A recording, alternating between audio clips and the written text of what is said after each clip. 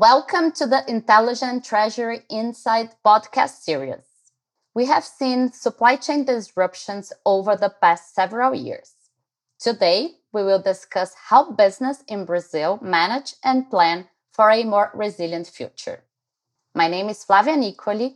I am a director responsible for Brazil trade and supply chain finance products at Bank of America.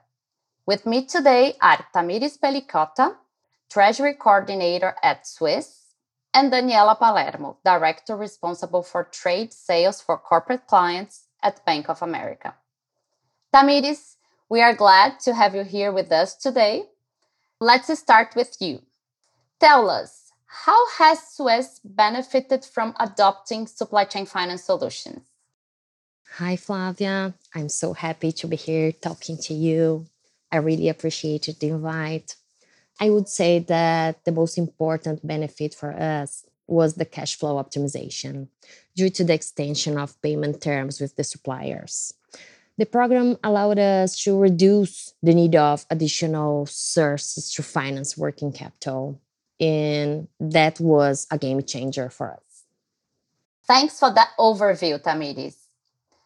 We see that the supply shock from COVID has increased pressures for many companies. Could you share how your company was able to offer supply chain finance solutions to your suppliers within this challenging environment?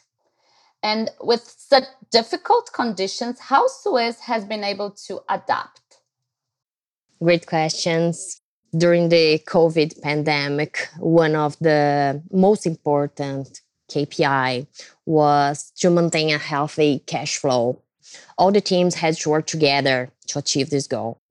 When we implemented the supply chain finance, it was easy actually because Bank of America team was really helpful and they took on the responsibility of contacting our suppliers, letting them know what are the conditions of the program and facilitating its implementation. Besides, the program allowed us to offer an increase of liquidity for our suppliers in competitive rates. So even when our country was increasing the cost of capital, again, it made a difference for us. And that's why we are partners in this together. Excellent, Tamires. Thank you.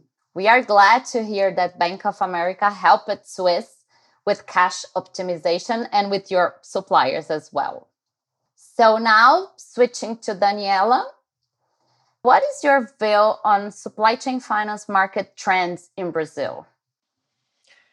Hi, Flavia. Thanks for asking this.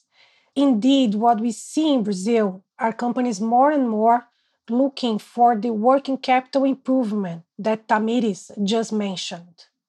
On the other hand, a supply chain finance program also helps the supplier to have access to a cheaper cost of funding without IOF tax, and especially now when Brazil interest rates are increasing. The next stage of supply chain finance program that I see, which is by the way already happening, is a more digitalized, more automated flow for the supplier onboarding, using digital signature, for instance. And last but not least, ESG component is also reaching supply chain finance programs.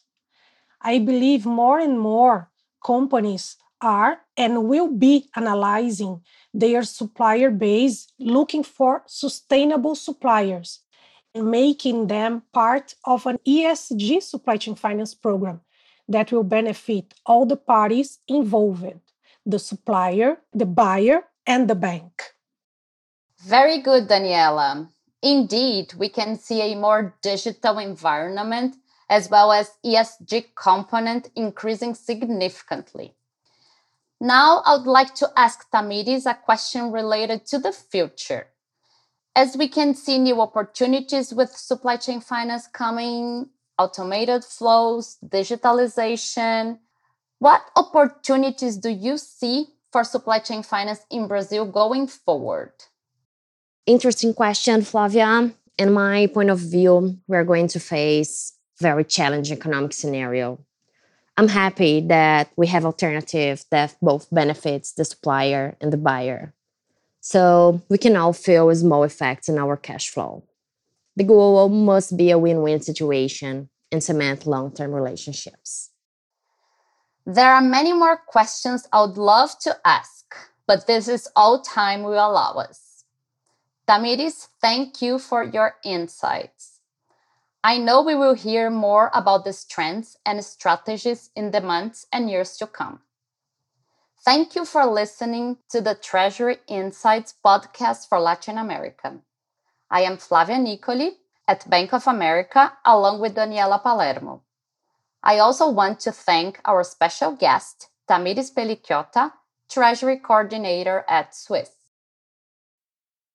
Bank of America and BofA Securities are the marketing names used by the Global Banking and Global Markets divisions of Bank of America Corporation.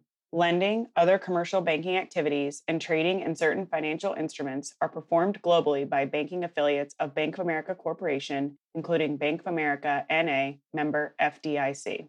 Trading in securities and financial instruments and strategic advisory and other investment banking activities are performed globally by investment banking affiliates of Bank of America Corporation, investment banking affiliates, including in the United States, BofA Securities Incorporated and Merrill Lynch Professional Clearing Corp., both of which are registered broker-dealers and members of SIPC, and in other jurisdictions by locally registered entities.